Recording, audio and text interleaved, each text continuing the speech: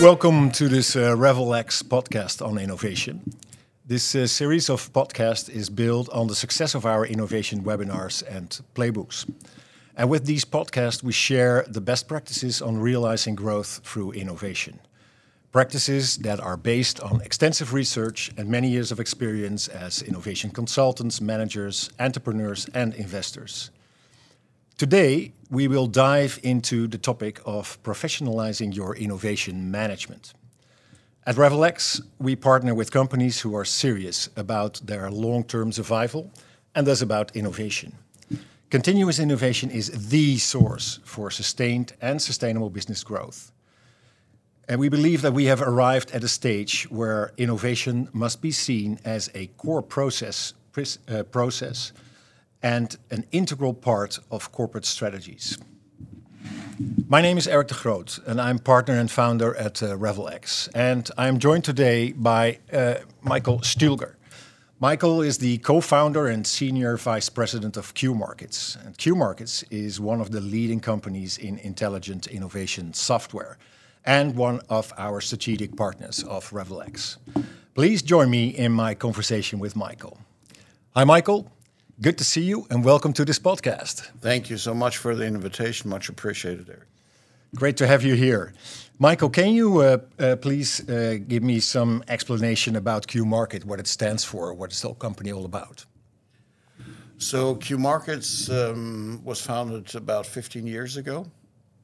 And our vision was always to make the world better through innovation. We were very much inspired.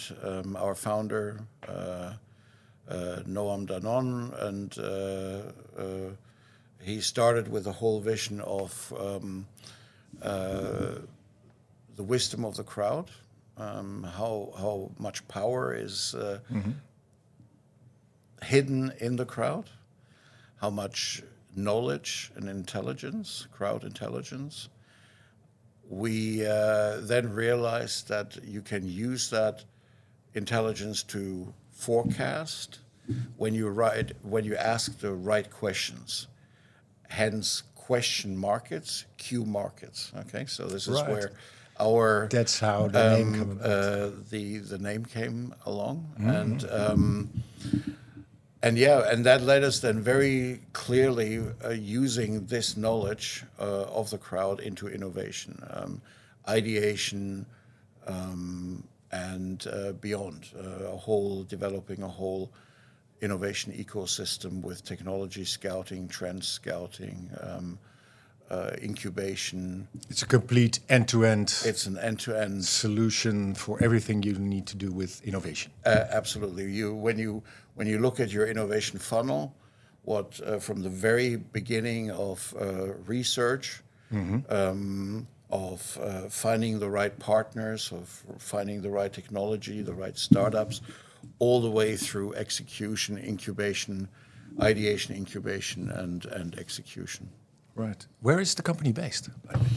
Our headquarters is in startup country and Israel, in Tel Aviv. Yeah. Awesome place. One of the most beautiful cities in the Mediterranean. Tel Aviv, also called the city of spring. It's always spring there. It's always beautiful and a great place. But we have.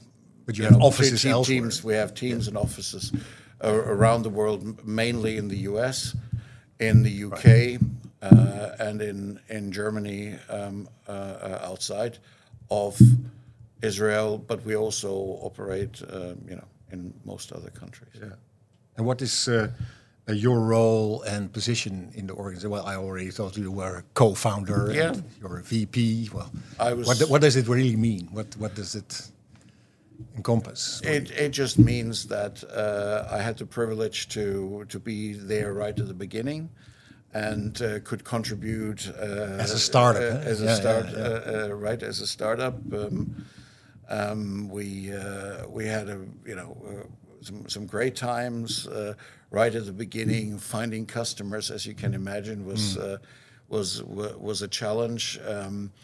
we were very fortunate to have some very, very good companies right at the beginning that gave us a chance. One of them was Swiss Post, that are still a customer after all. They were your launching customer. They were in Europe our launching customer. We and they trusted us. They invested in us, and it's a great success story. They are saving incredibly amounts of money year on year using our operational excellence tool, Qoptimize, the continuous improvement side, but also on the innovation side, Qideate, where they're using it very strongly for Kaizen and other innovative approaches of they're very strong in autonomous driving, in robotics, things you wouldn't really think of a not really postal service, right? But drones and so on. So they're playing with amazing things. But yeah, they were our first customer in Europe, and so my responsibility is to look after our customers with my teams globally. You're on the commercial side. On the commercial and strategic side. And strategic side. Okay, awesome. Well, maybe looking into that strategy and maybe into some of those customers that you just mentioned. In the introduction, I already talked about the importance of innovation for long-term survival of organizations. And well, you've been in the innovation space for over 15 years. Can you tell me something about what's your opinion, how innovation is evolving over time, and maybe in particular how innovation management in that is maturing, and what that means for your business in terms of tooling software? I love that question, Eric. Thank you for asking that. It's really important because at going back a few years, there was not even a clear line between innovation and creativity. People were just when you got a bit creative, you saw you were innovative. And these days, innovation is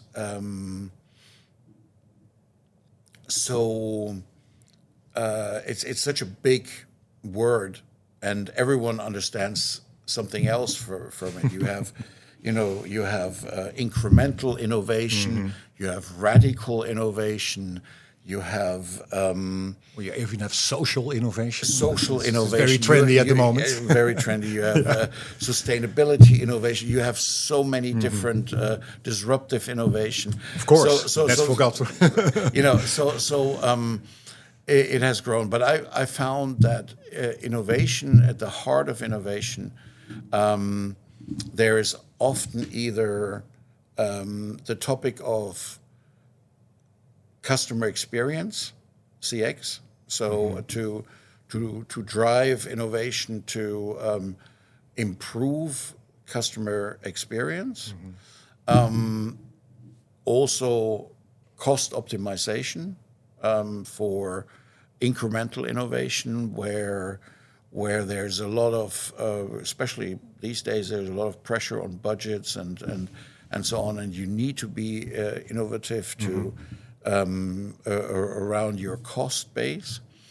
And the other one is to find blue oceans, right? To get out of your blue ocean, meaning that you are operating in an area where you have as little competition as possible, where there's no pressure on margins and so on. So to break out and to find these blue oceans for an organization. And the tool is perfect for helping you with any of these innovation around customer experience, engaging your employees. It's another area, another field. Finding blue oceans, and just finding disruptive innovation. Is there also some evolutionary process there? Do you maybe, for instance, start with the internal side, lowering costs, etc., then looking at customers, and then maybe go beyond, looking for the new? Or, do you see organizations maybe touching upon all those three levels, or what's your idea? It really depends on the pain points of the organization. So many of our customers come to us with one single use case or pain point, like we need to improve our technology scouting, or we need to improve employee engagement, or we would like to not just cut costs, but be innovative with our budgets. So we want to look at operational excellence and incremental innovation. So what I'm trying to say is sometimes there's just one single pain point, and that's where it starts. We recommend to create a beacon project or a light tower project and say, we start with one, we make that successful, and then the whole ecosystem can, it's modular, it's different products. So you use that as a flywheel to touch upon all the exactly. You can do the flywheel approach, and you can then bring in the other modules. But we do have customers that come in and do the full. We just had a large aerospace and defense company. They went for the whole ecosystem in one go. So you see, it depends also on the resources, innovation resources on the side of our customers. Yeah. And looking at those customers, do you also see that, the state of innovation management is changing? It's more professionalizing, you could say. Well, a lot of those companies have started with, do-it-yourself kind of, Excel sheets maybe to keep a track on their portfolios. But you guys bring something completely different, of course. So I see it on both sides. I see it on your side, and I see it on our side. Right. So I see that really qualified innovation resources, they're building departments, but they're still outsourcing or bringing external strategic partners in, such as RevelX. But of course, you need basically a tool to scale it. Why do you need an innovation tool? And it's the biggest purpose of an innovation tool is to scale the innovation, to bring ideation or optimization or scouting into the furthest corners and regions of your organization. We have seen this with customers. For example, we did a project with Nestle, and Nestle, they brought their innovation. They wanted to even innovate with their farmers for their chocolate beans, and they still have farms. They run it as a corporation. At the time, they had one of the ideas was actually that you could order chocolate from a specific farmer, so you could have chocolate from a farmer in South America or from in Africa somewhere. Probably tastes better over there. But so the point being that you can innovate not just with your employees, but you can take it really far outside, and involve the supply chain, involve partners, involve customers, involve academia, and so on. So there are some amazing use cases out there, and there is a maturity. It absolutely increases, and you have some great companies that do that, but there is still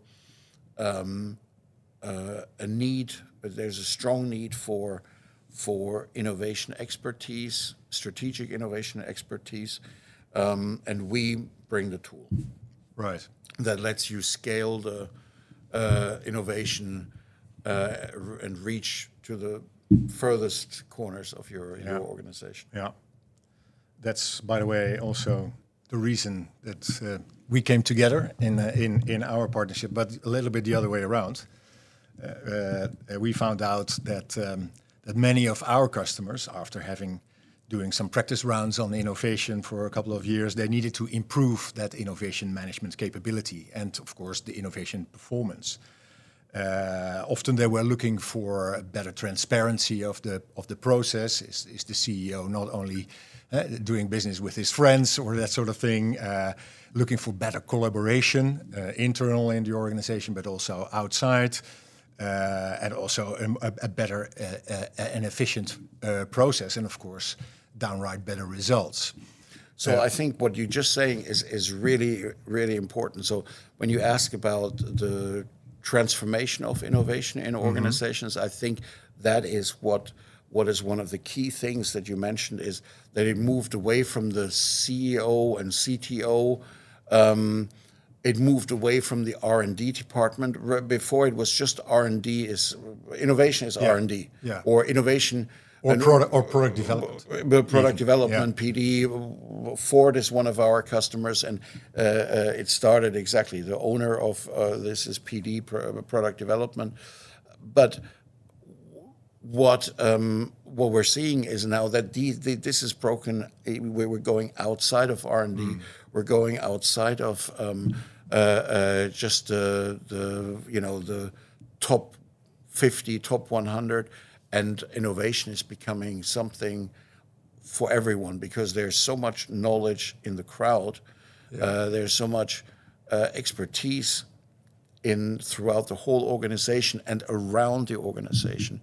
And modern CEOs catch that vision and engage everyone around them to innovate and to make the organization better. Yeah. And by the way, in trying to do so, we were looking for outside partners as well. We found you in our search of excellence, and obviously for the reasons I just mentioned, to how to improve that management process and really make it a primary process of your business. Why is this partnership also important for Qmarkets? That we now have in place here? Oh, it's absolutely critical for us, because we don't offer professional services. We don't offer strategic services. Of course, we offer the implementation of the system, etc. But we very strongly believe in producing the best of breed innovation software. This is our core, and this is where we are the best. But all the things around it, the strategic, the workshops, the labs, everything else, we cannot deliver. We don't deliver, because we have our focus, which is the producing the software ecosystem. And for that, we need really important partners, really clever people that understand how the tool and strategy work together. A tool, as beautiful and as wonderful it may be, it is also dumb, right? It's without the right people managing it or working with it. Well, shit in, shit out, right? Yeah, exactly. So it needs it in itself. A new tool can do a lot, but to be consistently successful, to consistently create a return of investment, it needs a good team around it. It needs people that manage it, that understand it, that know how it fits in an organization, how to bring the right campaigns, the right questions, the right initiatives to the organization, to understand the strategic framework around it, to understand how it can influence the culture positively. And this is obviously one of the superpowers Crucial for of success. and it's one of the superpowers of RevelX, and that's why we love this relationship. That brings me to a question, by the way, because we have an awesome tool and we have professional services to really make it work. But do you also need to have some sort of maturity in your organization at first? Or do you think, well, no, that's not needed? Or what's your opinion about that? Another good question that many organizations have as an open issue. So that brings me back to what I've tried to say earlier on. If you don't have that much experience, right? My recommendation would always be to start with one beacon project, with one light tower project. What do we mean by that? So take, for example, ideation. Start with a small group, whether it's 50 or 500, small is relative depending on the size of the organization. Bring in the right strategic resources. Build come up with a relevant topic and engage these, produce some amazing results, create a buzz around the initiative, and then suddenly the organization will be aware and they will go, oh, well, I want to be a part of this. Why are they doing this, and why are we not included? And so the Beacon project is always good to start with one tool and with one strategic single approach when you're not fully sure or when you don't have all the experience. You can learn as you go. If you have a more experienced team, we have no hesitation to recommend our full suite or some modules of that suite. And that's the more matured right. organization, That's right. matured in the sense of innovation and its performance, of course. You mentioned the ideation part several times already. And I happen to know, of course, Q Ideate, which is one of, I think, one of your most successful modules. Hundreds of organizations around the globe are using this platform as of today. And that brings me to, and I think also a lot of companies struggle with it in terms of how to touch upon all the people also in the lower levels in an organization or even outside an organization. When it comes to best practices in innovation, can you give the listeners some clues here? What is the success of good ideation? Look, best practices, we can give you. We have a whole catalog. We have a whole video catalog, a library of best practices that we share with our That's awesome. with our customers. It very much depends on the case, but if I may just mention some highlights. So yes, please. First of all, a best practice is to create the right campaign question. Okay, so we in our ideation tool, you can do two things. You can do the top-down approach, so which means you run a campaign with a certain problem, with a certain question, to a certain audience for a certain time frame. Or you do a bottom-up approach where you have an ideation box, so to speak. Any idea that you have, you can enter into the idea box.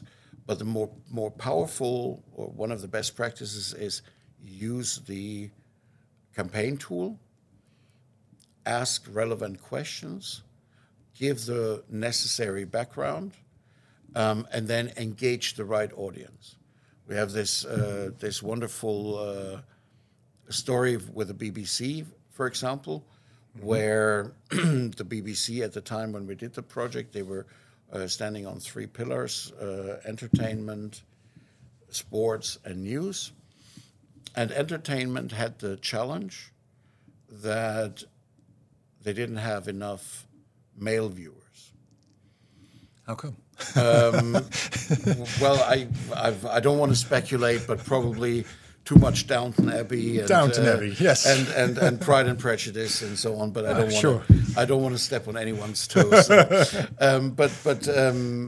They and probably the male viewers are all watching the sports and the news, right? Yeah. But entertainment struggle, okay, and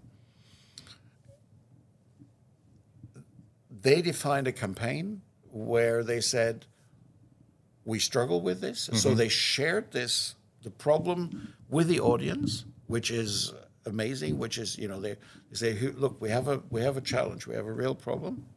Then they said, okay, we need you, and this is what we want from you. We want from you ideas how to engage more male viewers without alienating female viewers.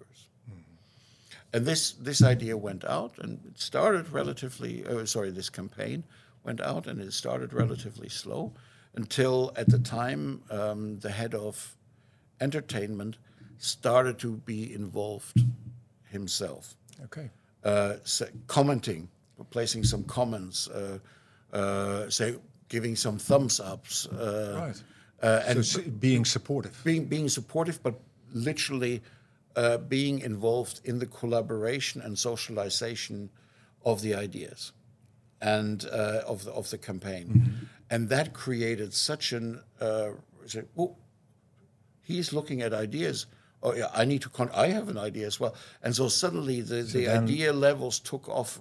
Then it really took off. It really took off. Yeah? And we then found, to quickly tell the story, bring it to an end, there was then someone in Wales who was a health and safety worker who had an idea about a young father who just lost his wife and looking after the kids himself, yeah. And all of these very good things, for male viewers, yeah. And everybody liked it, but something was missing. And then a lady from Scotland, from BBC Education, had said, "This is too tragic. We need more humor in there." So when he burned stuff someone in the kitchen, from Scotland said that, and somebody from Scotland, and she contributed the humor part. Right. And out came then a new show. It didn't go on TV, but it went to BBC Radio. Okay. And the head of radio entertainment was involved, and it was a big success within the BBC. But the concept is what and here are the best practices: a clear challenge, a clear campaign. Question. A real problem. A real problem. Involve the audience. Explain them what you need and why you need it. The why is incredibly important. Have a C-level sponsor, someone that. I think this one really made a difference here. It's sponsorship it's of leadership. Yeah, it's really get it going. Because then the employees and the rest of the team realizes it matters to the company. Exactly. But also the whole concept of not co-creation. Co-creation is if you create with a customer, but of collaboration between Scotland, Wales, and so on. Mm. Plus another one, what they had is the whole concept of intrapreneurship, not intrapreneurship, where the two people that had the idea could stay with the idea and finish it. They went then for 2-3 weeks to London to work with the producers, and their names were on the title. They were named as executive producers, sort of thing, etc. So the positive. That's awesome. The positive part is they didn't just give an idea, and it somewhere disappears. They could stay with them. You can't do that in every organization and always, But entrepreneurship, so the ownership of staying with an idea, is another best practice. Yeah. What I also like, by the way, about the software is that it can actually accommodate a challenge to very large external audiences. This one was an example which was more or less the internal organization of the BBC. But you can even do this for the whole society. Now, I know for a fact that you have a great example here somewhere in the United States with, I think it was the police, in South Carolina. Yeah, we have. So very often our software is used externally by cities, by public transport, by police. As you mentioned, we had the Charleston Police Department working and running a Black Lives Matters challenge campaign on our application, on our software. That was pretty sensitive stuff. It was at the time very, very sensitive, but it helped them to feel the pulse of the society, of the community out there. They used it to bring in and help increase understanding of the problem, and collaboration with the police, because the police at the time was the enemy, right? Right. Probably still are, by the way. And they could also contribute anonymously. That's one of the features, and that was very welcome and often used. And it became a very strong tool for a while for that part of the project of that police department. But yeah, we can engage. I mean, we have in France, we have a big petrol and energy company. They engaged over 1 million users on their petrol stations. So it's highly scalable, the tool, and it can engage with, as you said, with internals, but also with externals, including B2C, so to consumers as well. Yeah, fantastic, awesome. Well, I think we're almost at the end of this podcast, by the way. And Michael, thanks for sharing all these fantastic examples from your practice and in the future our joint practice, I hope. Completely something else. We talked about innovation with our customers. Some new innovations that we can expect from Qmarkets over the next couple of years. Can you enlighten us a little bit? Yes. So we truly live the way of the innovator in our headquarters in Tel Aviv, but also around the other teams globally. We dedicate firmly 20% of our time for new products and new initiatives, but mostly honestly, most of our the best new products come from our customer community. We have a VIP customer community where all of our customers are connected and exchange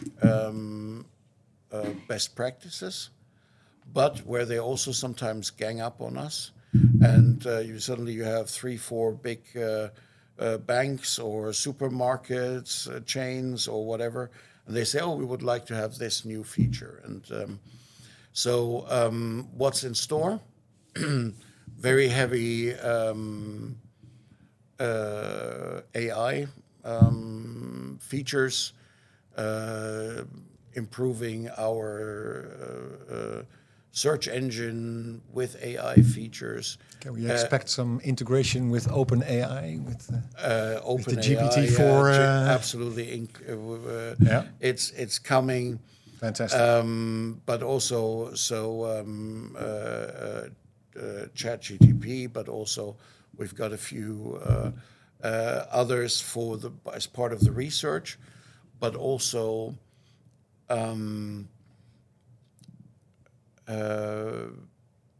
artificial intelligence that senses emotions, because innovation is also an emotional thing.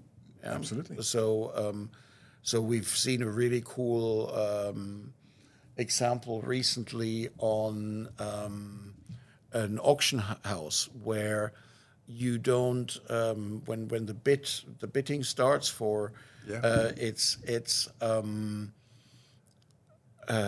not done by who's investing the most money, but it's done by who has the fastest heartbeat, because that apparently shows, I really want this. So the emotional investment. So we're working on a lot of this. We're working on extending our ecosystems. Currently, there are 5 different innovation products there. We're planning 2 to 3 more.